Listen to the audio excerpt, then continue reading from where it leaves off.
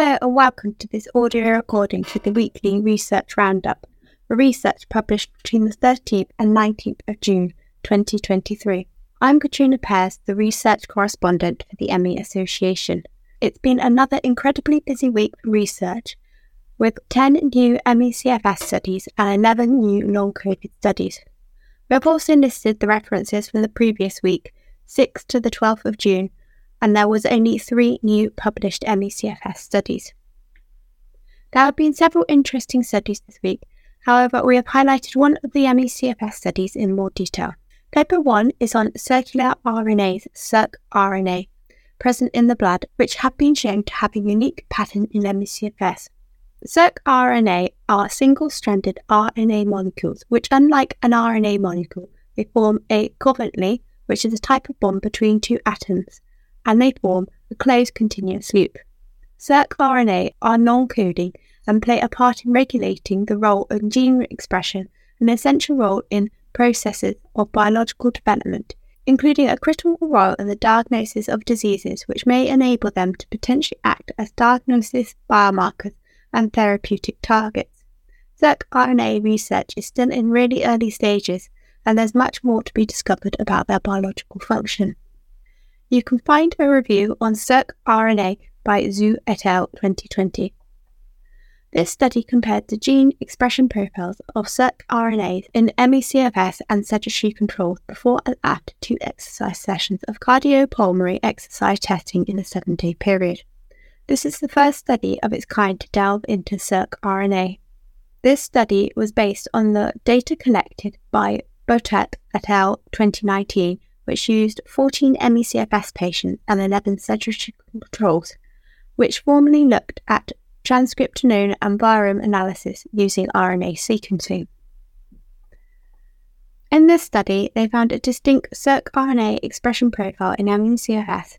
In more detail, they found the number of detected circRNA molecules was higher in ME/CFS compared to healthy control, indicating potential differences in circRNA expression associated with the disease. Human peripheral blood circRNA profiles changed in response to exercise. Healthy control showed an increase in the number of circRNA molecules following exercise testing, with no similar pattern was evident in ME/CFS patients, further highlighting the physiological differences between the two groups. In ME/CFS, 14 circRNAs were highly expressed but absent in controls. Of these 14 circRNAs identified, significant enrichment of proteins and gene regulation pathways were detected in 5 of them based on their predicted RNA gene targets. The trends of the specific circRNAs are discussed in this study. The circRNA expression patterns were also shown to remain altered in the 5 days following CPET. A few points about this study. It was a very small study, therefore larger sample sizes are needed for verification. The results may not also represent a larger and more diverse sample group. The sample was all females. This is acceptable due to the high prevalence in the female sex, and also necessary due to the small sample size, which would not have been able to address sex-related differences, as well as there's reported differences at the molecular level in other studies.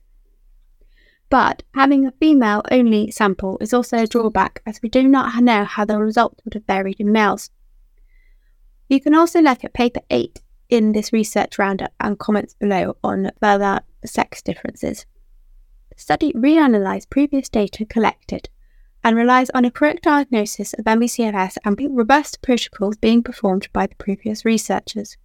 Although in the case of this study, the author's knowledge of ME/CFS can be questioned, and they may be new to the field, with a few questionable references and interpretation in the introduction of the paper. Sedentary controls were used in this study, which is good, but this is a huge step away from the activity levels of those with ME/CFS, so it would be useful to compare these results to other illnesses. This study is not open access, i.e. is not free to read. However, patients and caregivers can make a request to access this paper by emailing. In conclusion, this is yet another study which adds the building evidence to show the unique changes in ME/CFS after exercise and during PEM. Results from this research lead us closer towards specific molecules, in this case circRNA, which could be targeted to develop a diagnostic test. However, ideally, future diagnostic tests would need a less invasive method without the potentially irreversible effects of PEM from the use of CPET. Furthermore, leading on from the study this week, Paper 8 shows that there are sex-dependent transcriptome changes in the response to exercise in the ME/CFS. We have reported on previous research by this group in our weekly roundup, which focused on just a female cohort. This study used an exercise challenge to provoke PEM and used RNA sequencing, i.e. investigating the gene expression of the molecules which help to make proteins. The fundamental findings of this study show that the pathways related to immune cell signaling, including interleukin-12, IL-12, and natural killer cell toxicity, were activated as a result of exertion in males, while females did not show significant enough changes in the gene expression to meet the criteria for different expression. During the recovery period, male ME/CFS patients had a distinct change in the regulation of specific cytokine signals, including IL-1 beta. But females had significant alterations in the gene networks related to stress, response to herpes viruses, and NF-κ beta signaling. Paper 8 provides insight into the different sex-specific pathophysiology in ME/CFS, showing the importance of investigating sex-related differences. Thank you for listening to this audio recording of the weekly research roundup. I shall be back next week with the next instalment.